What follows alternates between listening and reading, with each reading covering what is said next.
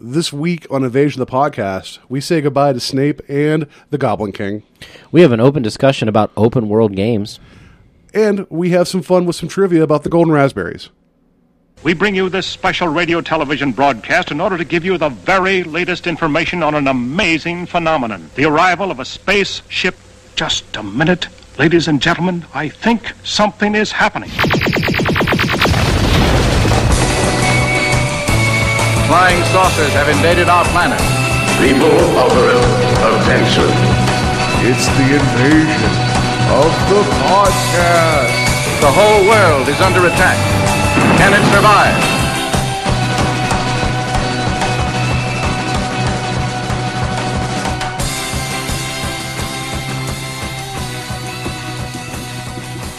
And welcome to Invasion of the Podcast.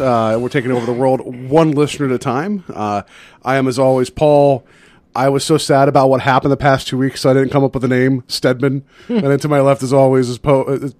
It's Poe Jeters. No, it's You can't give out my secret name. It's Joe. He's also really, really sad about the last 2 weeks, Peters. Yeah. Yeah, so not really funny names, but don't call him Poe Jeters. That'll make him really angry.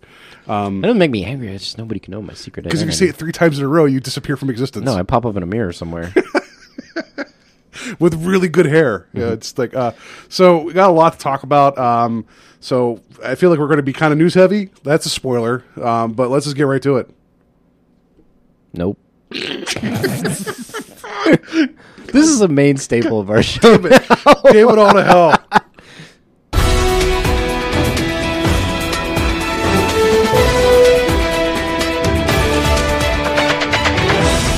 Good news, everyone! I'm going to move that button on. Maybe it's just where I'm pressing. I don't know. Actually, it's not. The intro is probably not correct. It's not really good news. How about this? What are you doing? I was trying to press something else. What about this? Hooray! Hooray denied! That's Hooray more. denied There you go. Yeah. So, we wanted to pay respects to two of some our favorite people growing up. Yeah, and there's away this two week. other ones we got to mention too. Lemmy, real quick, from Motorhead. Lemmy from Motorhead passed away. I enjoyed Motorhead's music growing up as a kid, and I was kind of shocked when he died. It was kind of anytime any celebrity dies, sometimes it's usually catches you off guard unless they're like 103. Just he lived his life the way he wanted it to be. He did hard as much as he wanted to go. And I'm sure he went out on his own terms. It was like, just screw you, I'm going to do what I want. Like, Lemmy was like one of those guys that was up there with like an iconic metal person like Danzig. Like, when you see that dude, you knew that guy was metal. Yeah. So I heard that, like, when he passed, he was just at home, surrounded by his family, playing like his favorite video game, which I want to know what that video game was. But Oh, really? Yeah, that's what I heard. I really want to know what that game is, too. Yeah. It might be Brutal Legend, because I know he was in that. I don't know if that'd be his favorite video game, though. But that's sad. Like, how could you be a person on this earth and not hear the beginning of Ace of Spades and not get just pumped? Yeah. That's an awesome song. I'll never forget one time I went over to my girlfriend's parents' house, like, because we were picking something up from her mom.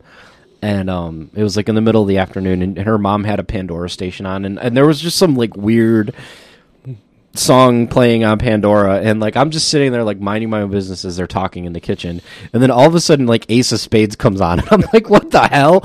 And ever since then I was like, I didn't know your mom was a big Motorhead fan. And she's like, what? And I'm like, she's listening to Ace of Spades. That's funny. Yeah, that one was kind of a surprise. I mean, obviously, and then the other one I'm just going to sneak in real quick. Angus Scrimm, the tall man from Phantasm, passed away. When? A couple days ago. Really? Yeah. Wow. I don't know if there's an orb that attacked him, but he's gone. They might have turned. The tall man. They're tall known man's to do gone. that. Yeah.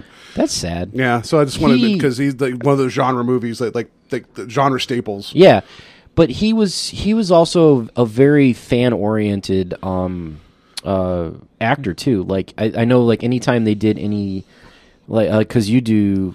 Like Cinema Wasteland. Cinema Wasteland, he would do a lot of stuff like that. Like I remember in Illyria, I think they did a event with him at the Illyria Cinema behind the mall, when they showed Phantasm for a midnight movie. This was years ago, but he was there. I saw Evil Dead. They did something like that before too. Yeah. That back then, you're right. So that was a big deal. There's a lot of people I'm friends with that posted remembrances. Like he was that guy. Like he was very appreciative of what he did, and he's gone too. So the tall man's gone, Limmy's gone, and then not that you rank as such, because anytime anybody leaves that you care about, it's sad. But talk about shocker, like back to back. Yeah. David Bowie, and then this morning Alan Rickman. Yeah. That one just...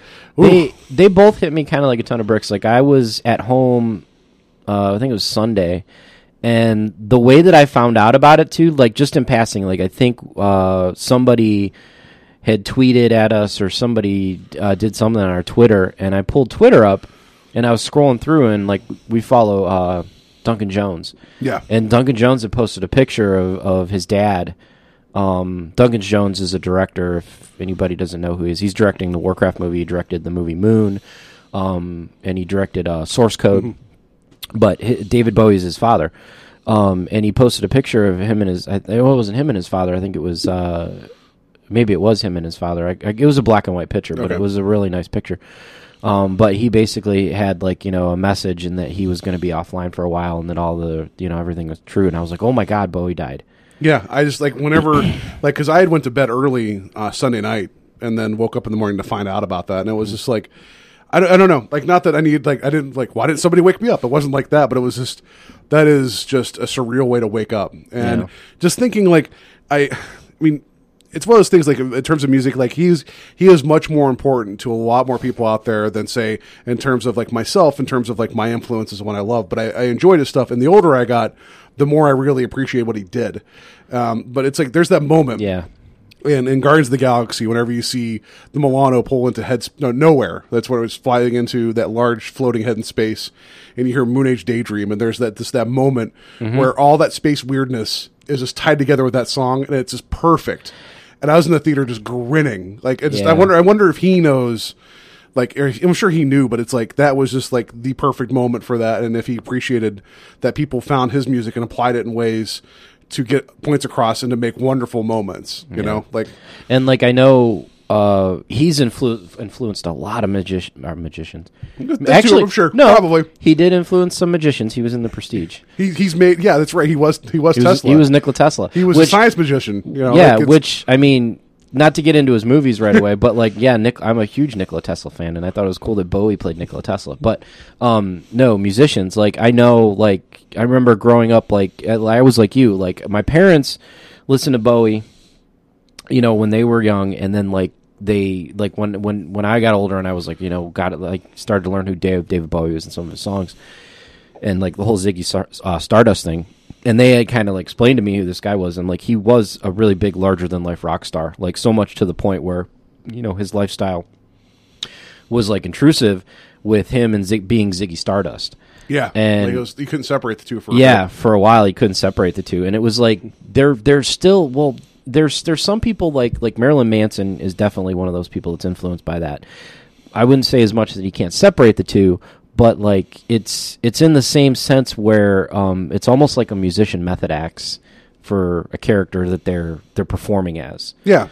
So it was unheard of, and it was just unique. And his music touched a lot of people. I'm also a huge Nine Inch Nails fan, and I know Trent Reznor's collaborated a lot and been inspired by David Bowie. So that with Brian Eno did a lot of producing with him. Mm-hmm. There's that I'm Afraid of Americans, which was a really trippy track that came out. That was a weird track, and I remember it was very much Nine Inch Nails feeling. Yeah, and the video was even funnier because I remember the video was basically a video of Trent Reznor stalking David Bowie. That was him? I didn't realize that. Yeah, it wasn't he was stalking Bowie, but Bowie was singing the song, and in the song it was this guy stalking him, and it was just kind of creepy, but yeah. And then you think about just did you happen to see, because people were pointing it out, that David Bowie put out the album Black Star, which came out 3 days before his death because he put it out on his birthday, right? So it was his last release. He knew it was coming.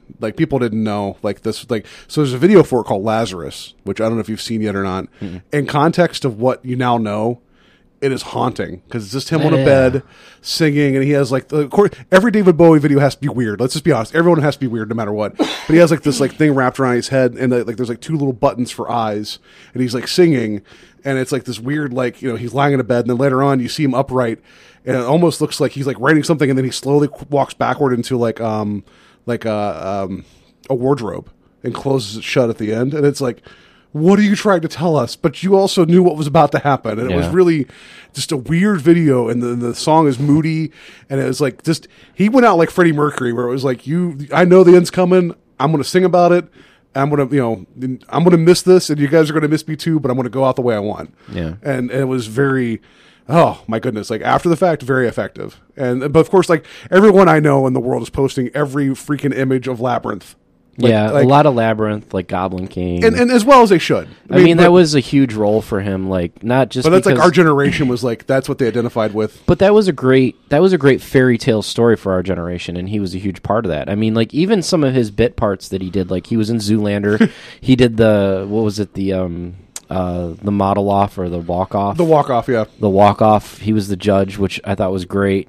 And I mean, like, just like an underground modeling thing, and then David Bowie's there to judge it. That makes more sense than anything. With friend Billy Zane. Yeah. and then he played Nikola Tesla in the Prestige. And there was also like he did that Tony Scott film The Hunger, where he played a vampire or a familiar of a vampire. Like he's done like a couple different. He dabbled all over the place. And it's just but there's just like he was never satisfied with where he was, and always wanted to do something different. So because he has different phases, and I think he was one of the first successful acts to really reinvent himself out of choice. Mm-hmm. And I don't think he necessarily cared that like his popularity waned a little bit in the '80s. I don't think he cared though. He's like, I want to keep doing what I want to do. Right. And his music's very he always said like he didn't want to be boring. Yeah, and he never was. So we like gone too soon, and then also.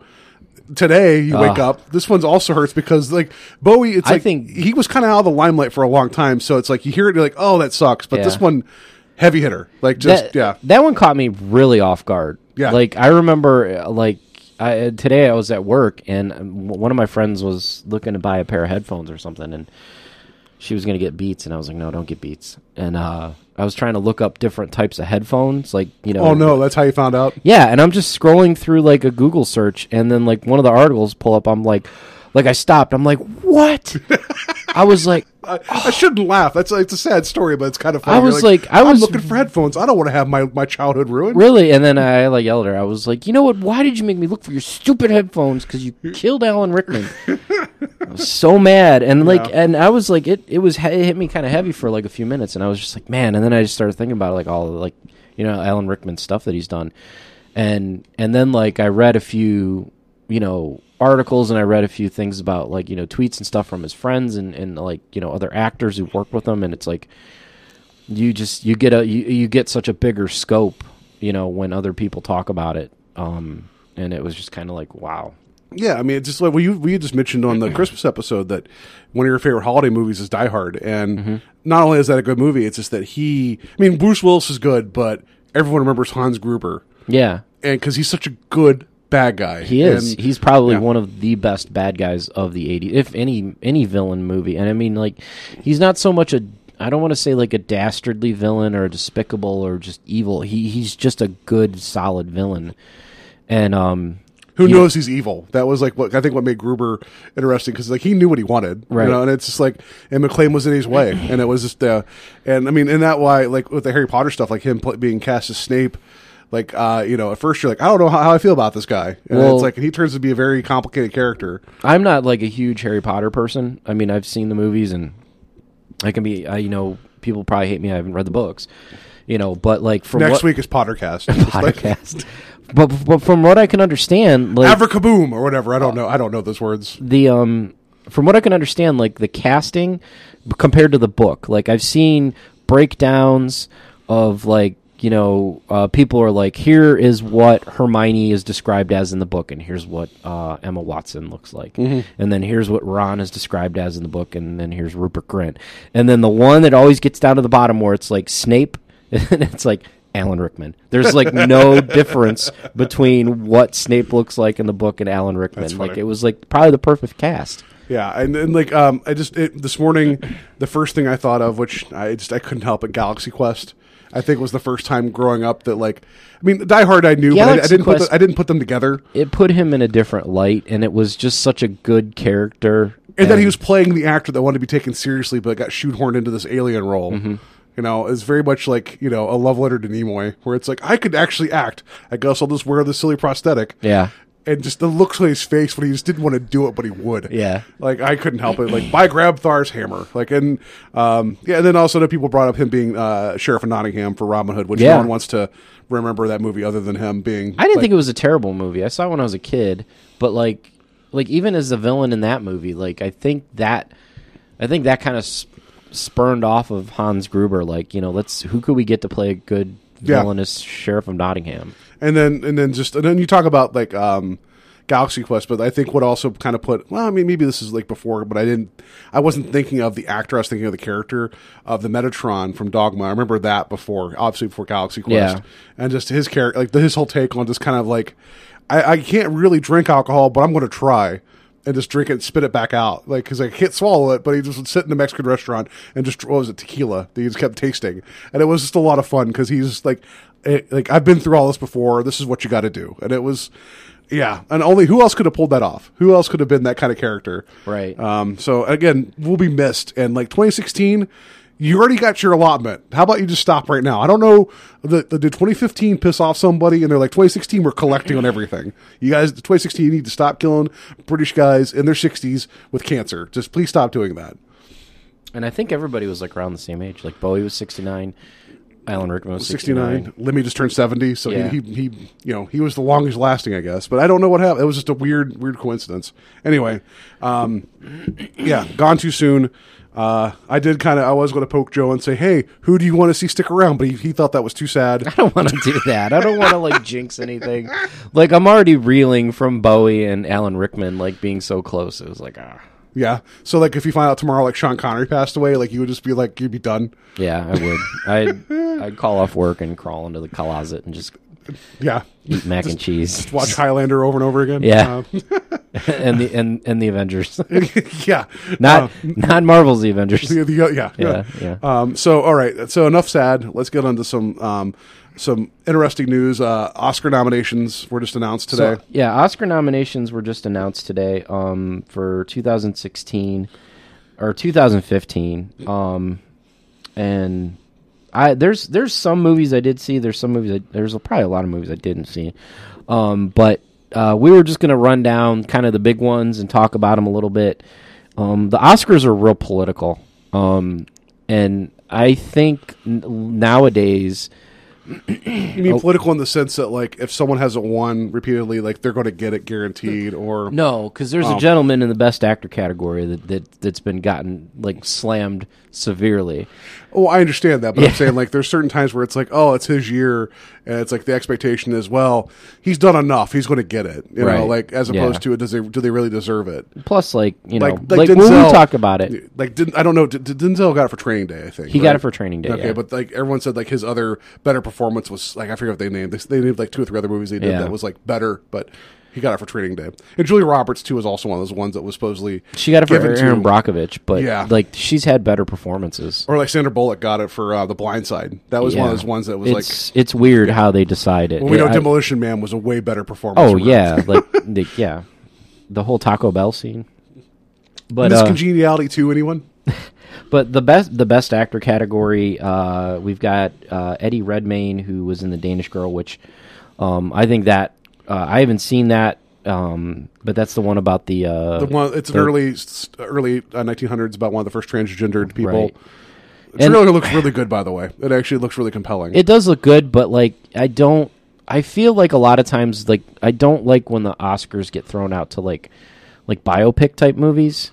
You know, because like I know when they did like Walk the Line, I think Reese Witherspoon won. Well, Eddie Redmayne got nominated last year for The Theory of Everything, where he played Stephen Hawking. He didn't get it there, so I don't know if he's just picking projects that are like.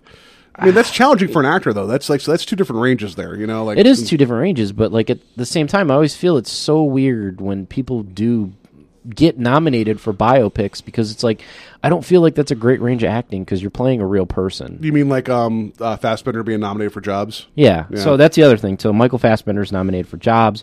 Bryan Cranston's nominated for Dalton Trumbo. For Trumbo. Yeah, another biopic. And then you have Matt Damon for The Martian, which Matt Damon is the only actor on this list that is playing a fictional character.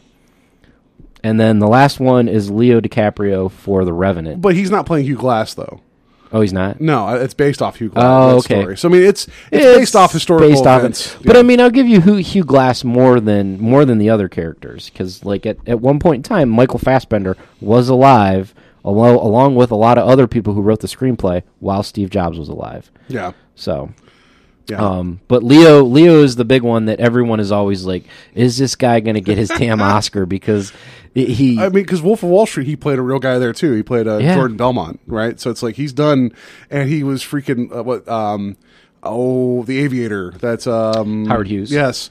And what else was he was Catch Me If You Can, like that. Yeah. So it's like he's done the whole like, hey, I'm a person too. I've done person things, you know. Right. Like, which I guess that's what you call acting. I've done person things.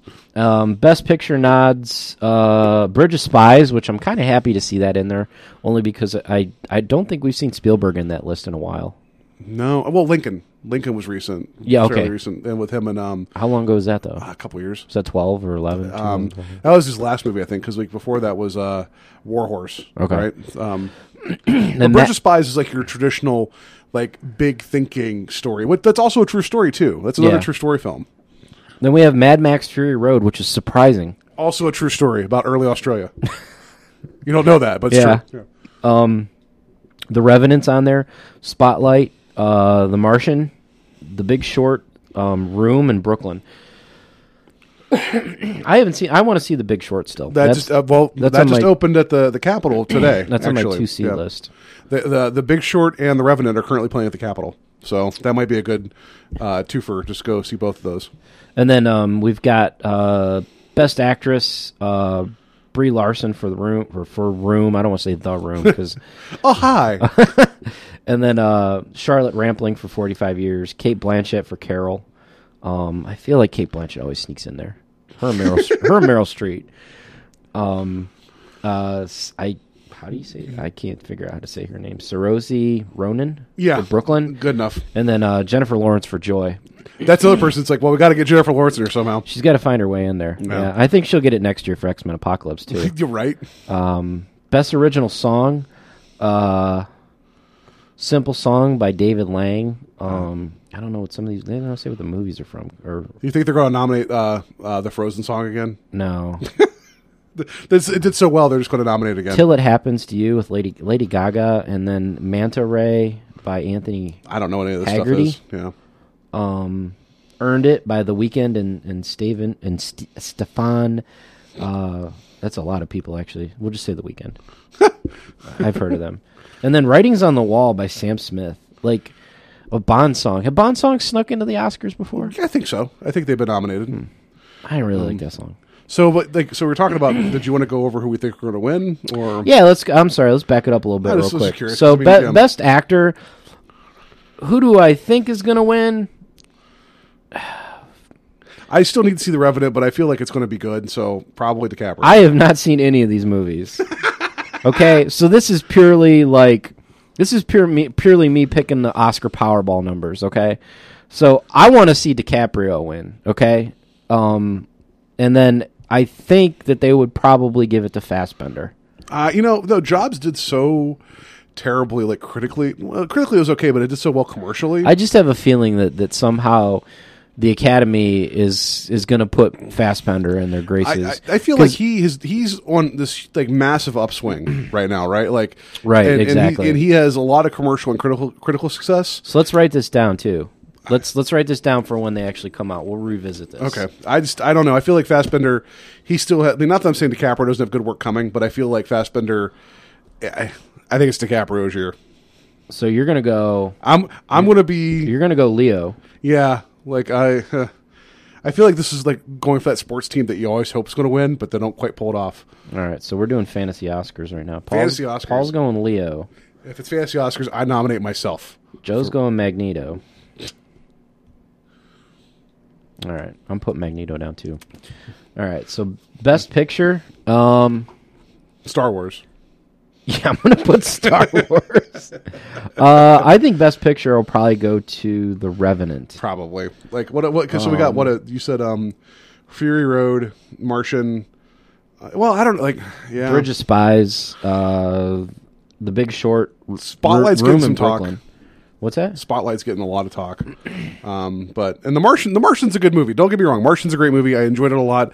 I feel like since it was so, like, it's so crowd pleasing, it's gonna. I don't know. I don't think it's gonna be enough high minded for like the voters to go for it. What are you saying? The Revenant. Revenant. Yeah. But I mean, I like The Martian. It's just I don't know if it's going to be enough to win it. All right, and then It did. Matt Damon did win Best Actor in Musical or Comedy Golden Globe because The Martian clearly is a musical and a comedy.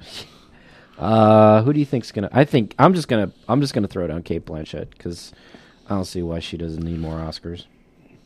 I'll put down Brie Larson because I haven't seen the movie Room, but I read the book. Does that count? I read the book and she was an interesting character in the book. Sure, It counts. Best original song. I have no idea. I don't know. I'm not going to guess that one.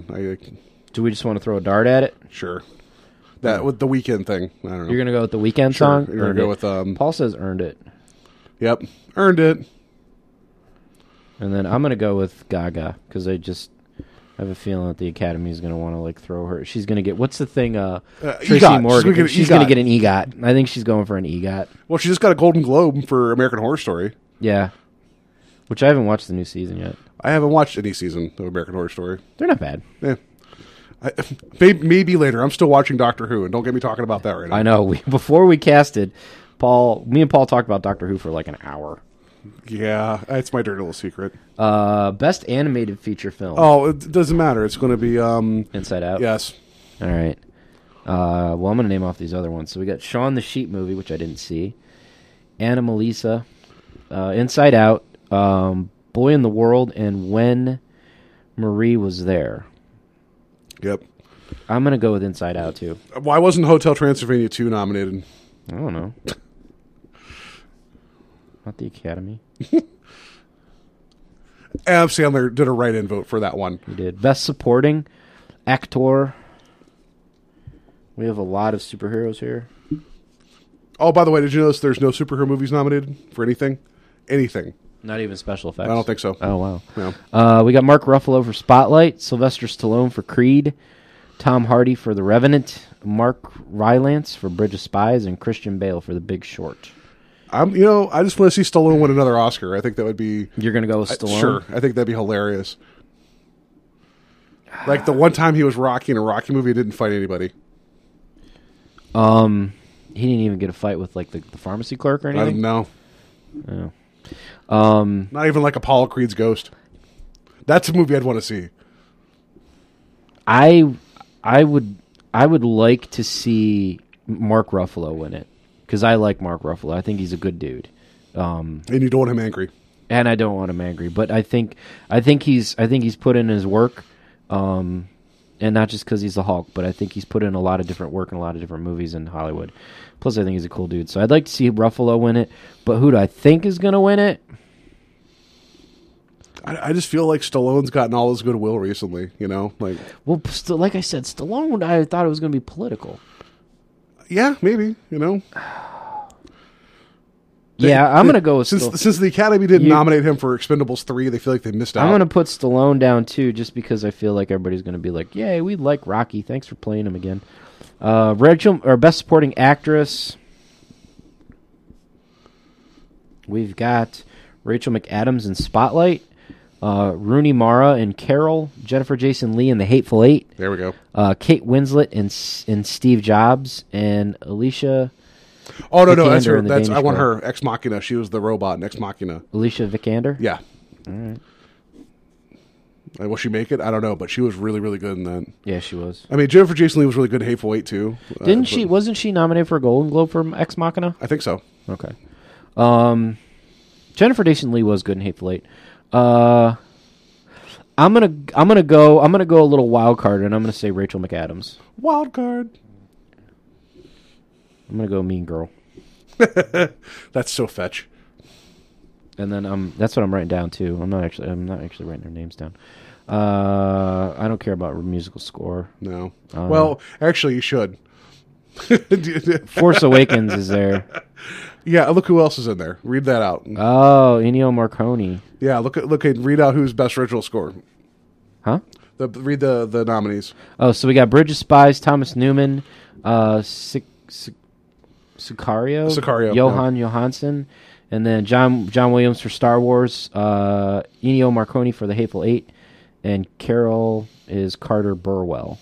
So look at that. I think that's the one category they got Tarantino versus Star Wars. You know how angry he's been about them recently. Like, you know, I don't know. Like, I feel like Williams, like a lot of that Star Wars stuff felt like the same thing. So I just don't know why that was nominated.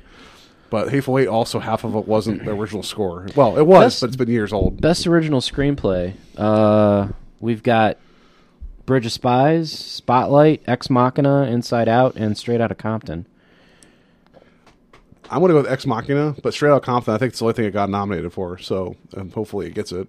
Yeah, I would be really happy if they got it. Ex Machina would be nice too, just because it was Alex Garland. Yeah, it was such an indie movie. And then best cinematography, anything exciting in here? Mad Max, The Revenant, Carol, The Hateful Eight. Hateful Eight should be in that category, especially with the 70 millimeter. Yeah. Best director, George Miller for Fury Road. Yes. Adam McKay directed The Big Short. You didn't know that? I did not know that.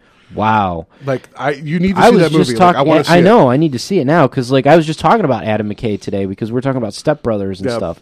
Well, do you remember in the other guys, like how that it had like this political underpinning with the one guy being like, because it was the guy that Wahlberg and Farrell were trying to protect because he was part of some kind of scam the entire time. It was what's his face? It's the British actor. But at the very, very end of the credits, there was all the stats about all this corruption in like the financial markets. Mm-hmm. So it's like when you see McKay directed this, you're like, he's been angry about this for a while. So I'm excited. Not for the financial markets being bad, but I'm excited for him directing that movie. All right, so I'm going to stop with that list because we could keep going. There's other little categories like best catering. The best right hand in a movie. Kraft Foods wins it every year. Yeah. All right, so that's the bulk of the Oscars.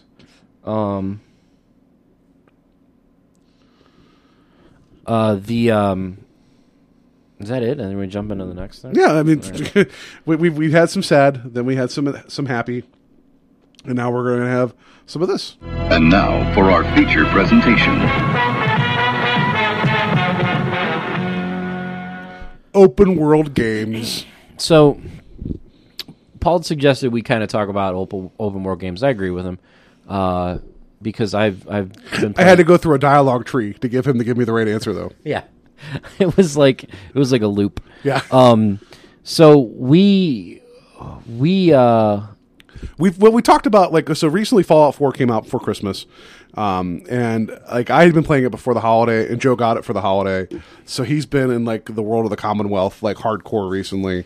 And I played it a lot. I kind of fell away from the past couple weeks. So if you don't know what Fallout is a game that's set in a post-apocalyptic time. I think it's like 2277, something like that. Like the year 2277. And the concept is that everything is nuclear, like irradiated. There was like a giant nuclear war. The United States is nothing but like a wasteland, and there's just like buildings that are all destroyed, but there's people that are out there still surviving. And a lot of people slunk into fallout shelters to hide from the bombs, and you always play a survivor from one of these shelters that comes out in the wasteland and interacts with people trying to survive and just live their lives. And then there's raiders, there's super mutants that are mutated into like these ogre-like beasts, there's giant scorpions, there's just all kinds of crazy stuff. Yeah, it's like basically like the 50s atomic wasteland. Yeah, if you think, because a lot of it's kind of that kind of like 40s 50s vibe, even though it's like a 40s 50s future but destroyed. Is kind of how it feels like, right? Because you got like the shiny gleaming like hopeful future, and you have like the fins on the cars that are still around. You have a lot of like it's like if the Jetsons blew each other up. It's kind of what you got, kind of feeling. But it basically It's on its 4th incarnation of the game, and this time it's centered in Boston. I think last time it was kind of centered out west near Nevada, because I know there was a Vegas. 3 was DC, and then New Vegas was after that, which was Vegas. Okay. Yeah. That's right, DC. I forgot that because I remember doing missions by the monuments. Yeah. Yeah. So this is set in Boston, but the thing about open world gaming is like you're basically in like the Boston Commonwealth area where. I think one of the main focal points is, where the Red Sox is. It Fenway? Yeah, Fenway Park. Fenway Park is a big staple in the game. Like there's people like they're refugee there and turned it into a city. It's called Diamond City. Which took me when I first started playing the game. I didn't know what they're talking about. Then I walked in and looked around. And I was like, "Oh, I'm an idiot." Like, yeah, you're like, "Oh, it's Fenway." Yeah, you're like, "Oh, okay." But it's kind of cool like that. And then like you can run around, and I guess people found other things in the game that have reflected in Boston. Like they did a good job about like one of like the town halls or the central areas of downtown Boston and stuff like that. But it's not just in Boston. You go on the outskirts and things like that. But supposedly the Cheers bar is there somewhere too. Yeah, I heard the Cheers bar is there. I haven't found it. I should go look for that. Yeah, I keep forgetting about that. But the thing is like open world gaming, and like not to just talk about Fallout, is it gives you like it gives you a set path. Like it gives you breadcrumbs. It tells you a story. There's always a story to follow. Yeah. But then there's so much outside the story, and then in your typical games, like role playing games, are usually really popular like with this. And then there's your sandbox action games like Grand Theft Auto. But they have a set story. But then you can go off and do whatever you want. If you don't want to go play Grand Theft Auto, like you have to go to each mission and do your bank heists and like steal your cocaine, you can just go to do little side missions where you rob. I mean, you could just drive up and rob convenience stores. Yeah. So it basically gives you kind of like this freedom to kind of play however you want. Well, I think the reason I wanted to bring this up as a discussion point because of Fallout, and then also it just you wrote down a number of different games. There's a lot of games, like because one of my friends, I was talking to him and I was like, we're thinking about doing kind of like an open world gaming cast talk, and he's like, "Oh, well, is there any other ones besides like Fallout and like Elder Scrolls or Grand Theft Auto?" I was like, "Oh, there's a lot." Yeah, well, it's just like it's about it's the illusion of choice. I mean, when it comes down to it, yeah. And by illusion, I mean that ultimately there are extremists out there. Like I know. And maybe we talked about this on the show at one point, but I know I talked to Joe about it, that there was someone that went all the way through Fallout 4 without killing anybody, and it basically, the game didn't know what to do, because there's certain points in the game where you're confronted with these people, and it's like, and they have to die to move the story forward, so how do you as a character have them get killed, but you not be the direct responsible party? And it's like, it's very, and the game just would not function correctly because you weren't passing those checkpoints correctly. Yeah. So like it's freedom of choice to a point, but the illusion is so much there. Like I know Joe's probably playing Fallout a lot different than I'm playing Fallout. Yeah. Like everybody I know is. Yeah, like my version of Fallout, I'm running around with the melee weapon first and rushing up and trying to hit something, and if I don't do well, I have a shotgun.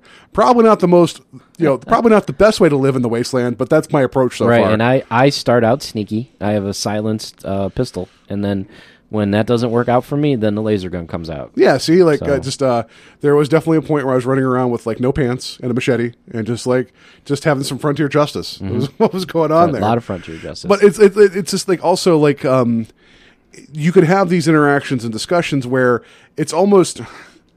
It's not the same thing as like watching a TV show that you both like, where you're like, oh, and then this happened. It's like, oh yeah, I know.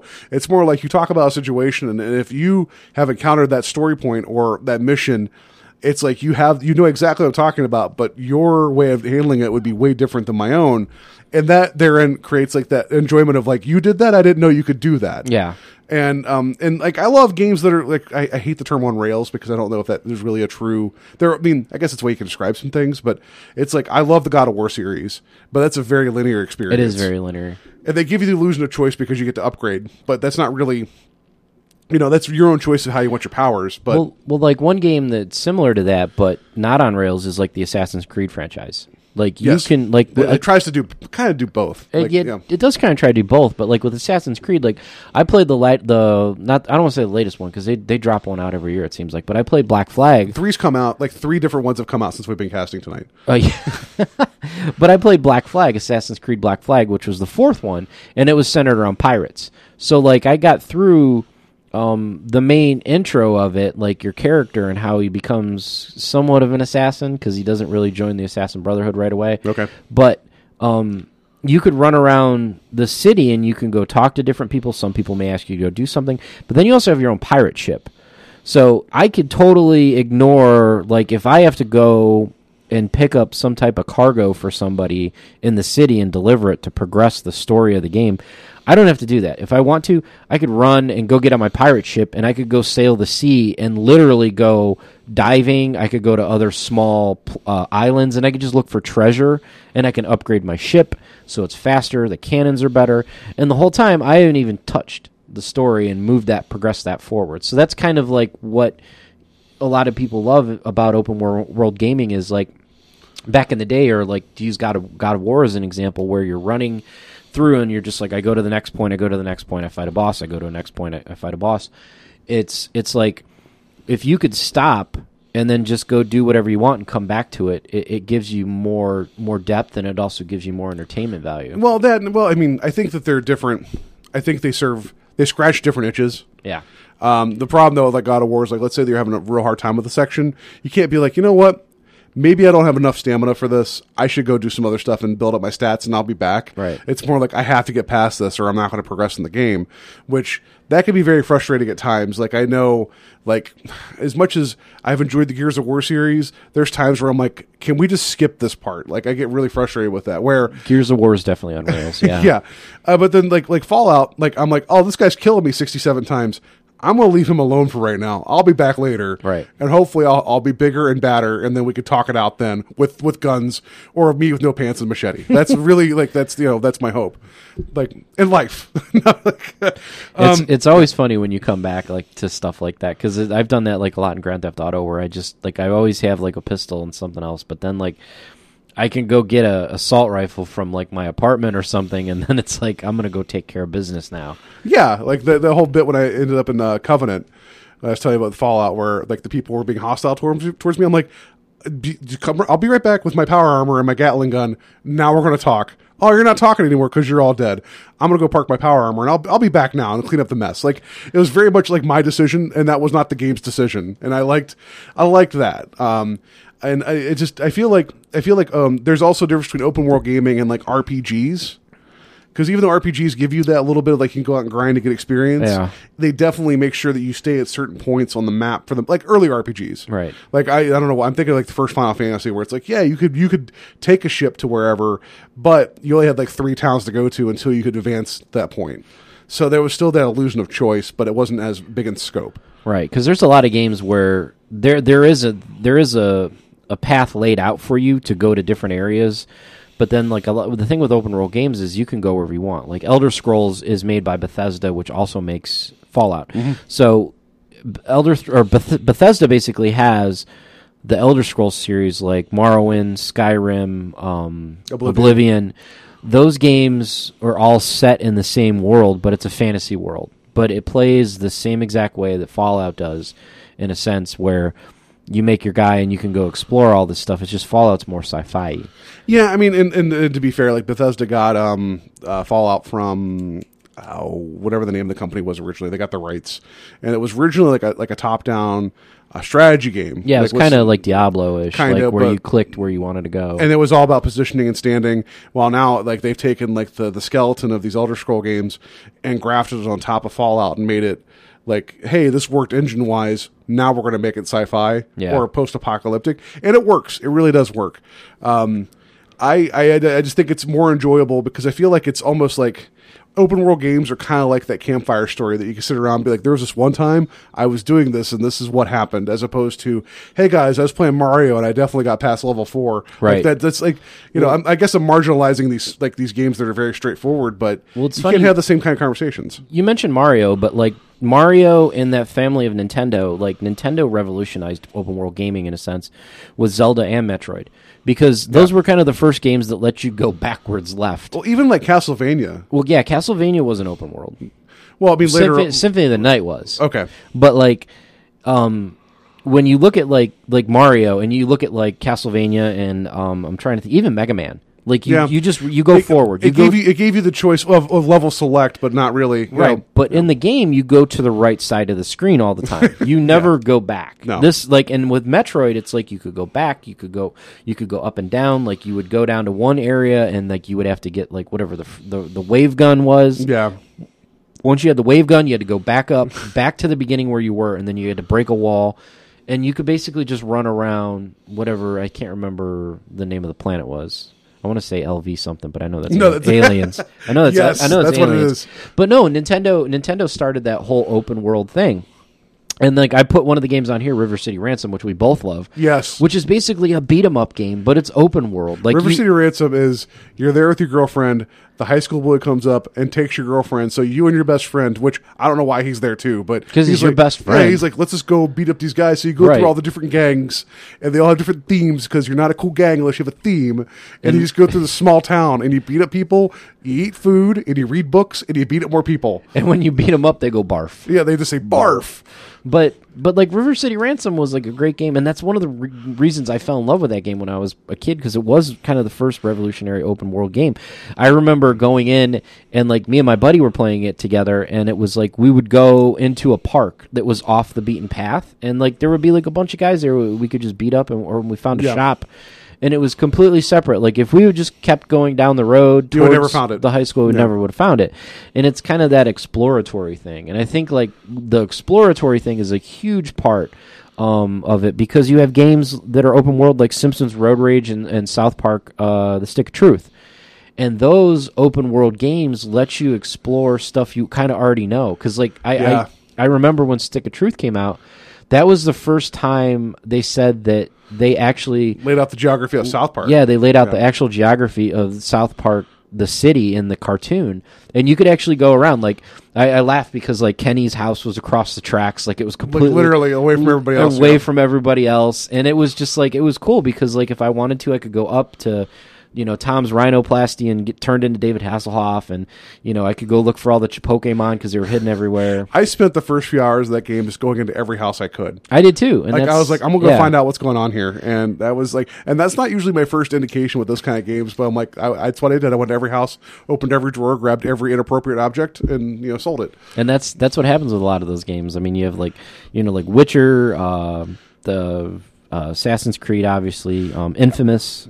Well, okay, so you mentioned like doing what you want, and I just so a friend of mine loved Skyrim, and he'd play with his kids, and they actually learned that if you put a bucket on the people's head, they can't see you, so that you can steal everything in the house. Where at South? Or oh no, in Skyrim. So this guy, one of my friends, was teaching his kids. It's like, yeah, it's okay. You just put a bucket on their head. You can just take whatever you want.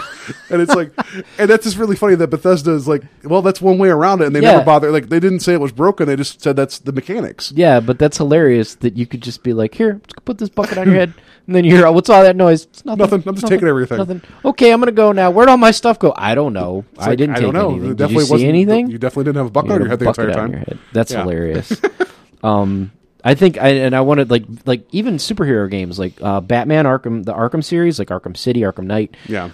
That's a huge open world game. You get to run around Gotham and you get to run around Arkham and explore it. Yeah.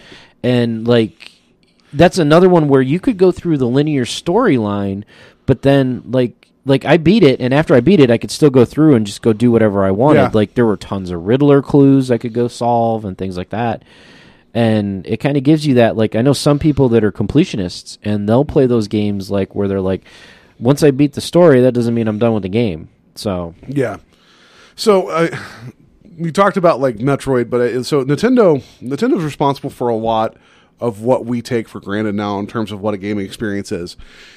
Nintendo was the first company to really attach a story to a game. Like Donkey Kong was 3 levels that told a story, and that changed the way you approached like arcade games, where it's like it's about the score, but you really wanted to see that ape fall, you know? Yeah. And then Zelda was very different for the time, because I mean, you think about it, really, the first game that was kind of like that was adventure for Atari, but that was so limited by its technology that you had to have an imagination to make that work, like a big time imagination. Well, I think Zelda was one of the first games that Nintendo put out that had a battery in it so it could save games. Yes. Because every other game was reliant on a password. If you wanted to continue your progress, you had to put a password in. Yeah, Metroid had one that was just, it was ridiculous. Yeah. But Zelda actually saved your game progress, and it had like some type of a battery in it.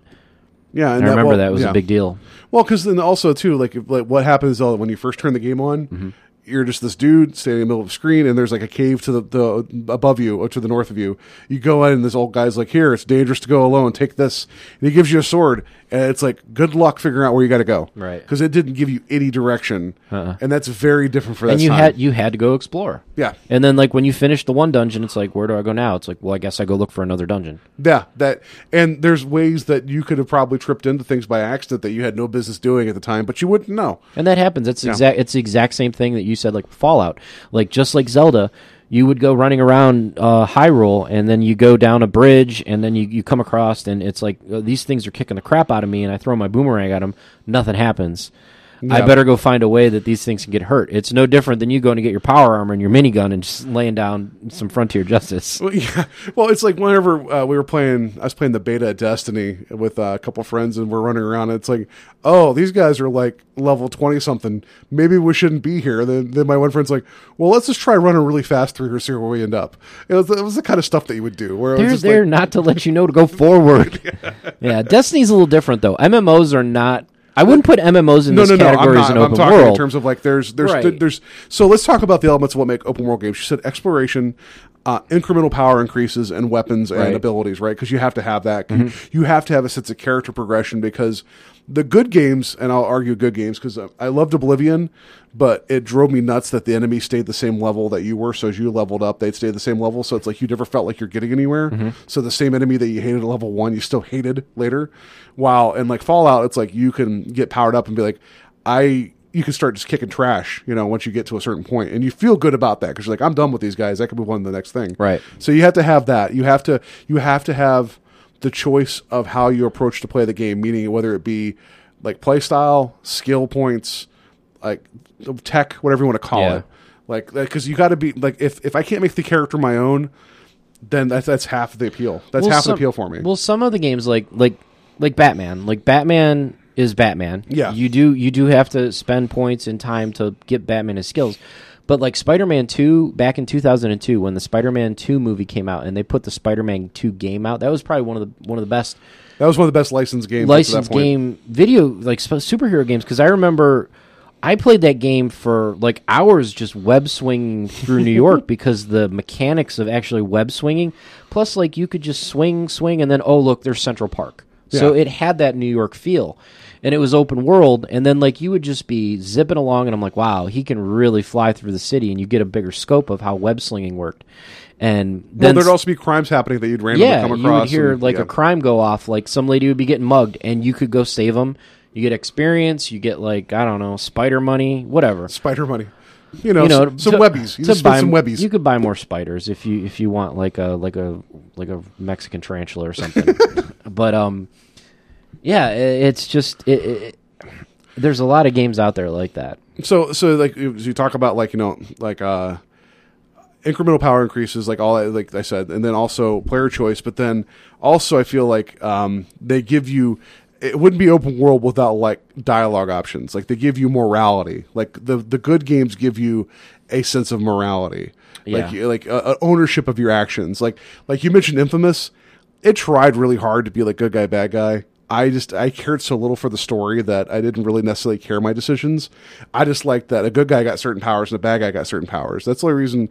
Like Fable is not really open world, but it tries to pretend to be. But it's also, that's much more. It's like you're going to be a good guy, we're going to give you a halo. You're going to be a bad guy, you're going to get horns. And it's like very much like, you see direct consequence for your actions. While in Fallout, if you are a jerk, you start shutting down storylines. If you turn people away, you won't know. Right. And I think that's a big deal with some of that open world stuff. It's like you have to, the good ones, you suffer your consequences, bad or good. Right. Like it makes you, like right now, like I told you, I just got to a point in Fallout where I'm just like, I have to make a moral decision in the game, and I don't want to make it because I just kind of want to, like, I don't know, I play my guy the good guy, but like there's 4 factions in the game, and honestly, none of them are bad.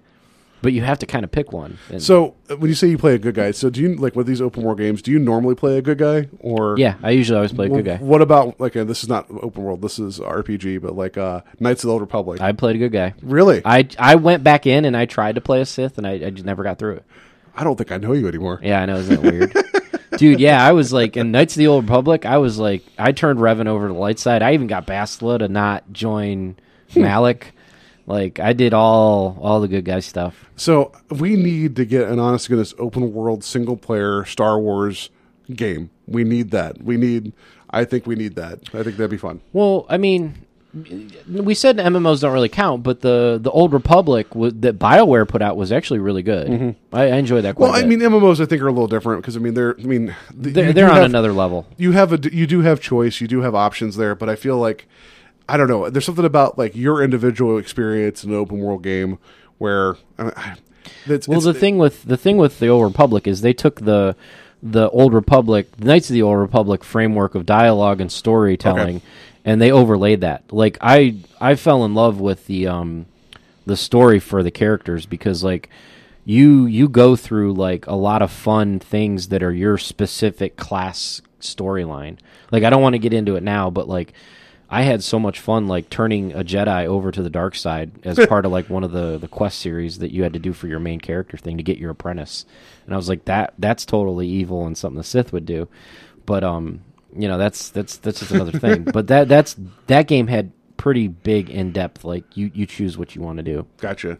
So like as you have played games your entire life, like I know you wrote a list of open world games, but like, and I know you're really enjoying Fallout right now. Up to this point though, like what's been like your like favorite like ones that you have enjoyed immensely?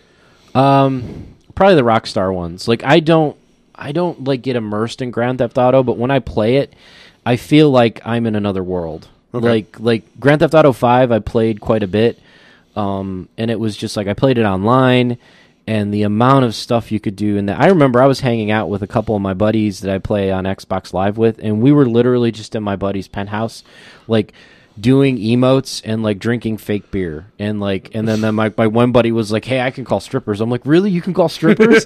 And he called strippers, and they came in the apartment, and we're just walking around, and my one buddy's like getting drunk, like fake drunk, and he's just dropping bottles in the thing. And we literally spent 2 hours just chilling out in my buddy's apartment in Grand Theft Auto, like a fake apartment. And it was just like to have that in depth, you know, and it's like we're conversating while we're in there. It's not like we're just pressing buttons and being quiet. So it's just like hanging out in a chat room online kind of, but you've got all this funny stuff going on, and then you see somebody doing something, and you'd be like, "Hey, how'd you do that?"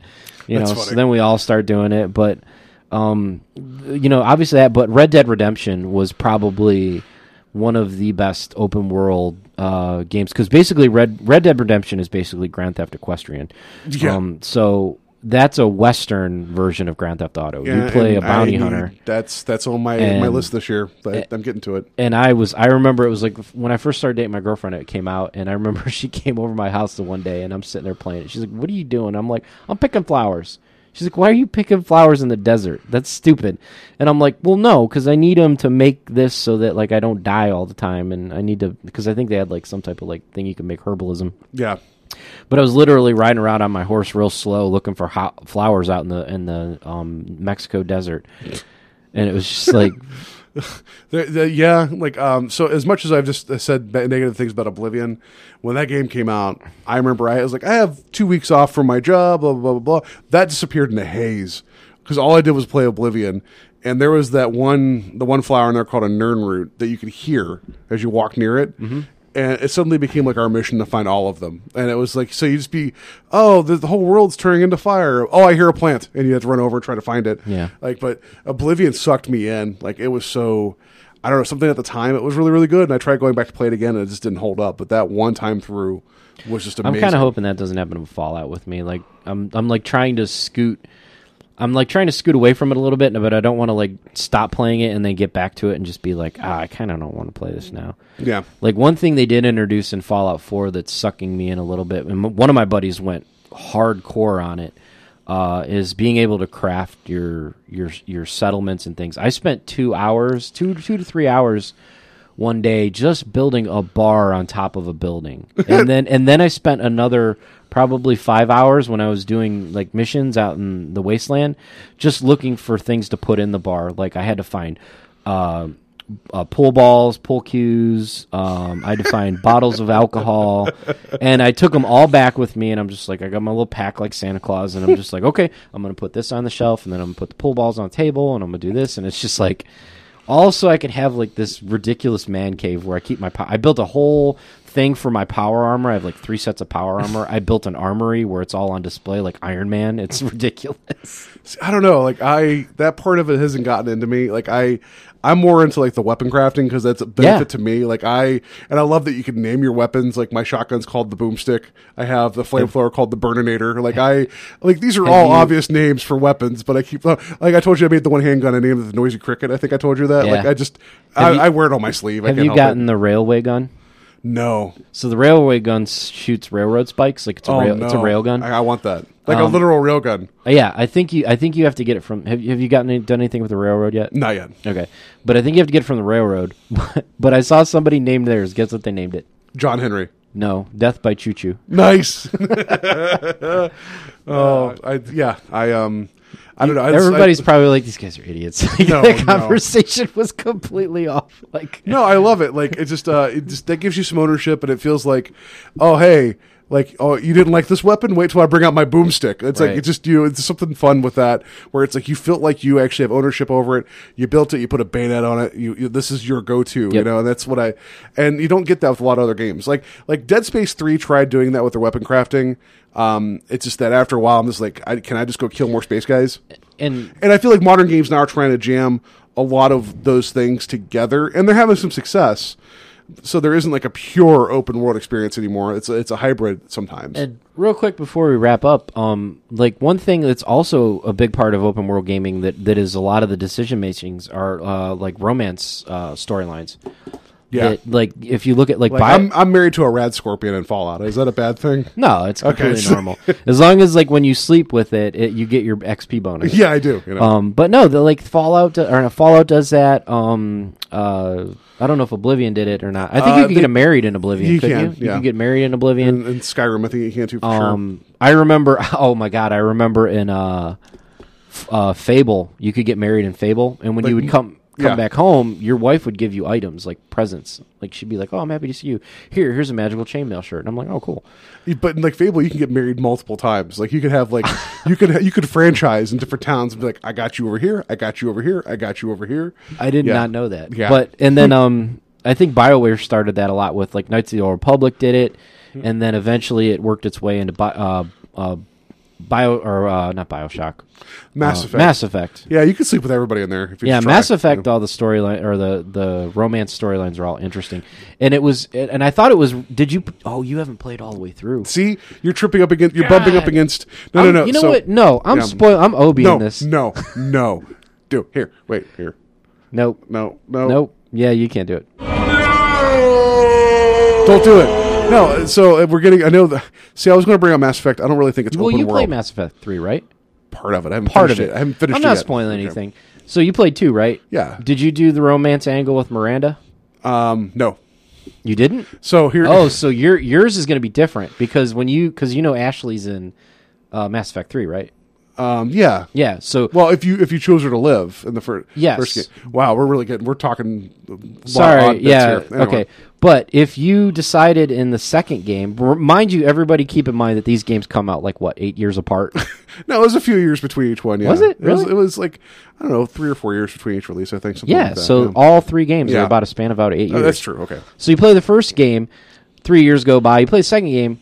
The second game, you could do different romance options, and then you come back to the third game, and the person that you either kept or romanced in the first game is there, and they are pissed about what you did in the second game. So to be fair, I played the first game, romanced whoever it was, blue alien chick. Anyway, Leela, not Leela, what's her name? Leela. Yeah, that's you're thinking of wrong alien chick. Wrong alien chick. You're not Fry. I played the second one.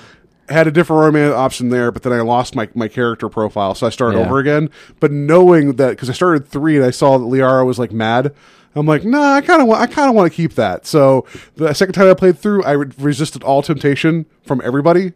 So then in 3, she's like, it's just like, it's really kind of this like quiet flirtiness that's going on. It's really kind of funny. Like, this sounds really creepy, but that's my shepherd, damn it. Yeah, the third one, like, because something happens to Ashley, and like you go visit her, and she's like giving you the super cold shoulder. She's like, what about Miranda? And I was just like, well, you kind of broke up with me in the second game, so I don't want to hear you bitching about it, because you were like, you joined the bad guys. I was like, I didn't join the bad guys. They resurrected me. Yeah, like, it's just, anyway. Yeah, it was interesting because it caught me off guard. I was like, wait a minute. Well, again, I wouldn't argue. I wasn't going to talk about that part because I didn't think Mass Effect is really open world. Like, they talk about the illusion of choice. Mass Effect 2 gives you so much. There's a lot of choice in Mass Effect. Yeah, but that Mass Effect 2, it makes you feel like you can do whatever you want, but ever so often it says, by the way, you have to do this. And it keeps pushing you forward story-wise. I lost people, and I didn't realize it. Yeah. Like, because at the end, when I lost them, I was like, I didn't go back to fix it. I was like, you know what, I'm going to stick with my decisions. And those get reflected in the third game, which I thought was cool. Yeah. So, anyway. Yeah. The open-ended discussion about open world games. We promised and we delivered. So I present you guys some dialogue options now. One is on our Facebook page. See how I tied that all together? That was amazing. Invasion of the Podcast. Our Twitter, Invading Podcast. Our Gmail address, Invading Podcast at Gmail. Hit us up there. Talk to us about your favorite open world games. I'm sure there's ones we missed. I'm sure there's plenty that we missed. But like the more, and also give suggestions, because I was telling Joe, I feel like that inadvertently this is the year of open world games for me. And I know we didn't talk about Minecraft, because I don't think either of us have played Minecraft. No. I mean, that's literally an open world that you actually build. So we're well aware of that. We just are not versed enough in it. Yeah. And you guys can wag a finger at us for that, but I mean, I'm sorry. We can't get to Minecraft. Yeah. So, all right. So we're going to wrap it up here with a little bit of fun, and we're going to do this. It's time to play the game. Time to play the game! There we go. That was some Lemmy there. Yeah. I was like, we got to play the Triple H song. So we had to come up with the game just to play that. Did you hear that there's like people trying to get different things named after him now? Like they're like someone wants to call rum and coca Lemmy, like, because that was like his big drink. And then they've also recently published that there's some new heavier metal elements that they're going to add to the periodic table. Someone wanted to call it lemonade, like limium or something. They wanted to name a heavy metal element after him. Oh, that'd be cool. That would be awesome, right? A Lemmy is supposed to be a Jack and Coke. It's supposed to be like, that's the drink. But anyway, so we talked about the Oscars. We're gonna mention. We'll see how this goes here. The Razzies also got announced. Yeah. So we're gonna play. It's award show time again. The Razzies are actually the opposite of the Oscars. Yeah. And I don't mean opposite by like television. I mean I mean opposite by crappy movies. Yeah. So I'm going to just quiz Joe here just on a couple. I wrote down some stuff. And it's a real award. It's not something we made up. Yeah. If you don't know what a Razzie is, look it up. They've been around since, what, the 80s? Yeah, the 80s, yeah. And they basically give out awards for crappy performances, crappy songs, crappy movies. Even if it's a duo, like what were some of the duos that you were telling me? I'm going to... Okay, I don't want to spoil it for everybody. Let's see here. Okay. I'll save those for a second here. So we got, we'll do Worst Actor. This is from 1992. Okay. Right. So your options are Kevin Costner in The Bodyguard, Michael Douglas in Basic Instinct, Sylvester Stallone in Stop or My Mom Will Shoot, Jack Nicholson in Hoffa, and Tom Selleck in Folks. Some of those you may not remember. No, I remember them. I'm going to go with, what was the third one? Michael Douglas, Basic Instinct? Was that No. It was one after that. Sylvester Stallone, Stopping My Mom. Stallone. I'm gonna go Stallone. You're right. That he did win the worst actor Razzie for 1982 for him and Estelle Getty and Stop My Mind Will Shoot. 2013. Sicily. 2013, we're going to do worst actress. It is going to be. Did I actually write this down the right way? Oh, I did. Okay, you got Halle Berry for The Call, Selena Gomez for Getaway, Lindsay Lohan for The Canyons, Naomi Watts for Diana, and Tyler Perry for A Medea Christmas. I'm gonna say Lohan. It was Tyler Perry was nominated for worst actress for Medea Christmas. That's funny. Yeah. Tyler Perry was the best actress category. Yeah.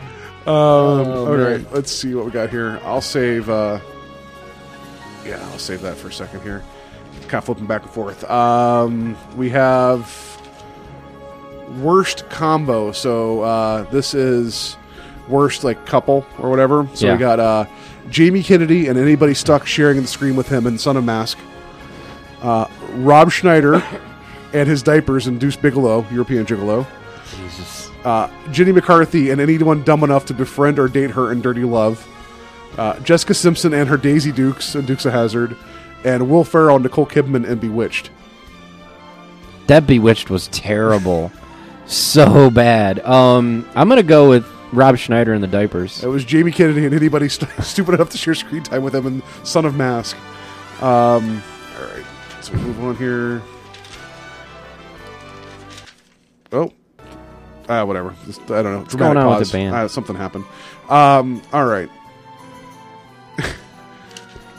Okay, we'll do some worst movies, right? So 99 worst movies.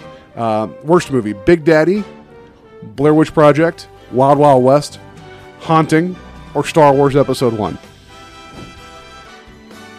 I'm gonna go with The Haunting. It is Wild Wild West. That was The Large Mechanical Spider and pretty bad, too. Will Smith. 2004, we got Alexander, Super Babies, Baby Geniuses Part 2, Surviving Christmas, Catwoman, and White Chicks. Catwoman. All right. I think they like to pick on Halle Berry, actually. Yeah, a little bit. 2008, we have Disaster Movie, The Happening, Love Guru, Hottie and the Naughty. That had Paris Hilton. Remember that? Yeah. Remember that stupid cover art? We had to put that movie away. Anyway, some people rented that. I don't know why. And then In the Name of the King, a Dungeon Siege Tale. That was the Uwe Ball movie with. That was supposed to be Dungeon Siege, the game. Yeah, he adapted to it. I'm gonna say Fame. I'm gonna say The Happening. Love Guru. Really? Yeah. I've seen The Happening twice. I've seen Love Guru once. Love Guru is that's Mike Myers, right? Yes. That's probably what did him in. It wasn't good, and then it also has a young Daniel Tosh in it. If you ever see that clip, he's a punk in one of the bars yelling at him or something. That's really funny. Yeah. All right, 2014. So last year's awards, right? Left Behind. That's the Nicolas Cage. Yeah. Legend of Hercules. That wasn't too bad. No, that's not the Rock one. That's the other one that came out. Yeah, right. There was another one. Yeah, there's another one. Was that the one that was with? Was it a Helmsworth? Was in that? No, it wasn't Hemsworth, but it was not the one with the Rock. That one's Hercules something Begins or something, right? Anyway. The Dark Hercules Rises. Yeah. Saving Christmas. That's a Kirk Cameron movie. Teenage Mutant Ninja Turtles. And Transformers: Age of Extinction. Oh, Transformers. It was Saving Christmas with Kirk Cameron. Really? Yeah. All right. Let's see here. Got some Star Wars going on there. All right. Which of these was a special made category? So they sometimes just give special recognition, right? Worst written film grossing over $100 million. Worst excuse for an actual movie, and then put in parentheses, all concept, no content. Worst eye-gouging misuse of 3D. And worst excuse for family entertainment. I'm going to say worst excuse for... not 3D. What was it?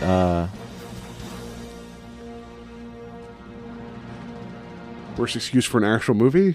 No. What was the one before that? So, worst written film grossing over $100 million. And then worst eye gouging misuse of 3D. Worst excuse for family entertainment. Oh, those three? And worst excuse for an actual movie. I'm going to say actual movie. Okay. You were right. All four of those are actual categories they made for the thing. So, so worst written film grossing over $100 million with Twister. Which, that movie wasn't bad, but it wasn't great. Like, I loved it in the theater, but it wasn't good otherwise. Because the sound system, I think, is what made it for me. Right. Worst excuse for an actual film, all concept and no content. The Cat in the Hat with Mr. Mike Myers. That was the one. That was the category I was going to say. Yeah. Because there are a lot of movies that have, like, concept but no content. Yeah. Worst eye gouging misuse of 3D was The Last Airbender. And worst excuse for family entertainment, RV. That was that Robin Williams comedy. Oh, my God. All right, so two more real quick here. 2000s, worst actor of the decade, Ben Affleck, Eddie Murphy, Mike Myers, Rob Schneider, or John Travolta? Affleck? Eddie Murphy. Oh, poor Eddie Murphy. Yeah, so, okay. Worst actor of the century. This was, Whoa. Yeah, so for the 20th century, worst actor of the century. Whoa. Kevin Costner, Ugh. Prince, and we don't need music for the rest of this. Sylvester Stallone, William Shatner, or Pauly Shore. Pauly Shore. It was Sylvester Stallone. They nominated him the worst actor of the 20th century. Wow. I know how the mighty have fallen, and suddenly they get nominated again for Oscars. That's brutal. Yeah. So anyway, I thought that was fun. So there's a whole Wikipedia page, guys, that have all the different nominees and categories for the Golden Raspberries or Razzies. I know this year, like Johnny Depp got for best combo or best on-screen couple or worst on-screen couple, I should say, is Johnny Depp and his mustache for Mordecai is one of them. But yeah, I was going to put the one in there about Jack and Jill with Adam Sandler because he got nominated for worst female actress as well. I think he won that and best God, he should. and worst actor. I think that was the whole thing that I think he's been nominated more than any other person. Yeah. And Pixels is nominated for worst picture. I asked Joe before the show if we should watch the Oscar nominated films and talk about them or watch everything nominated for worst picture for the Golden Raspberries. And he said no. Immediately said no. Yeah, there was not even a pause. He's like, hey, I got an idea. Let's say we're gonna do a Wheel of Death thing where we watch the nominated best or worst movies for the Raspberries, and I was like, no. Yeah, because at the moment I was like, well, you have to watch 50 Shades of Grey, and you're like, nope, that's not happening. That's not happening. So Joe threatened to leave the show if that happened. So anyway, that was some fun. The Raspberries is a good time. That's and there's also a list too of actors and actresses that have shown up and accepted their awards. A little awkward now. Bill Cosby made it a point to get his for Leonard Part 6. So even he knew, you knew that for the promotional campaign for that, he was basically don't see this movie. He knew it was bad, but yeah, anyway. So, this was a lot of fun. Anyway, everybody have a good week. I am consciously trying to think of a good way to close the show each week with a phrase, watch the skies for the invasion or something like that. Nothing. Joe's got nothing, because the beginning part, taking over the world one listener at a time, is fine, but it's we're going to get you. We're going to get you. No? I like it. That's a little creepy. No, it's hey guys, till next week, we're going to get you. Just keep in mind, remember this, we didn't get you this week. We'll get you next week. We're going to get you next week. Bye.